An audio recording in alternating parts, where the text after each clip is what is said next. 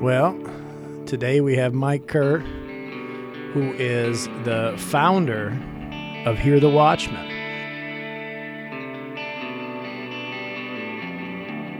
Kind of tell us how you kind of got started. I had all the great things, life. I worked on Wall Street, traveled around the world, and I was homeless and a heroin addict. And I prayed, and I said, Lord, please just help me, just get me out of this. You know that desperation prayer we all make. I promise, Lord, I'll never do this again if I don't get caught. And so the next morning, I woke up, and some other homeless dude had stolen my shoes and socks. And so I sat down on this bus bench, and one more time I prayed to God, and I said, God, what am I going to do here? And I sat there, and a bus pulled up, and I had no intentions of getting on the bus. And the bus driver looked down at me, and I said, hey, buddy, let's go.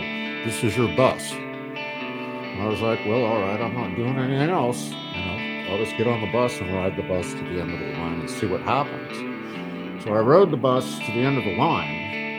And at the end of the line, the guy goes, well, you got to get off now. There's other buses going the other way. If you want one, here's a transfer. And I got out of the bus, and I walked out, and the bus had dropped me off by this place. And there was a lady there, just a real wrinkly face, and she was smoking a cigarette. And she looked at me, and she said, we've been waiting for you, buddy.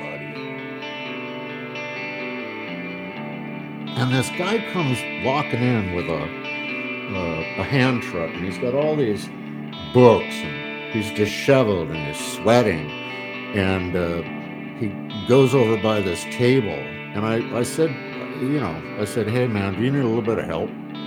Because that's just the way I am. And he goes, oh, I'd really love that. And so we set his book table up and all that stuff, and he says, look, I gotta go run and get some more books. I'll be right back. Will you watch my stuff here? I did that, and he came back after about 2 hours, and I said, dude, I have like about $1,000 in cash that's yours from these books. And he says, oh, okay, and I gave it to him. And so my wife comes over, and she's like, do you have any idea whose table you're at? I said, I don't know. And she said, it's Steve Quayle's table. Yeah. Well, let me tell you, it was all truly inspired by the Lord, and the Lord called upon me to gather His people.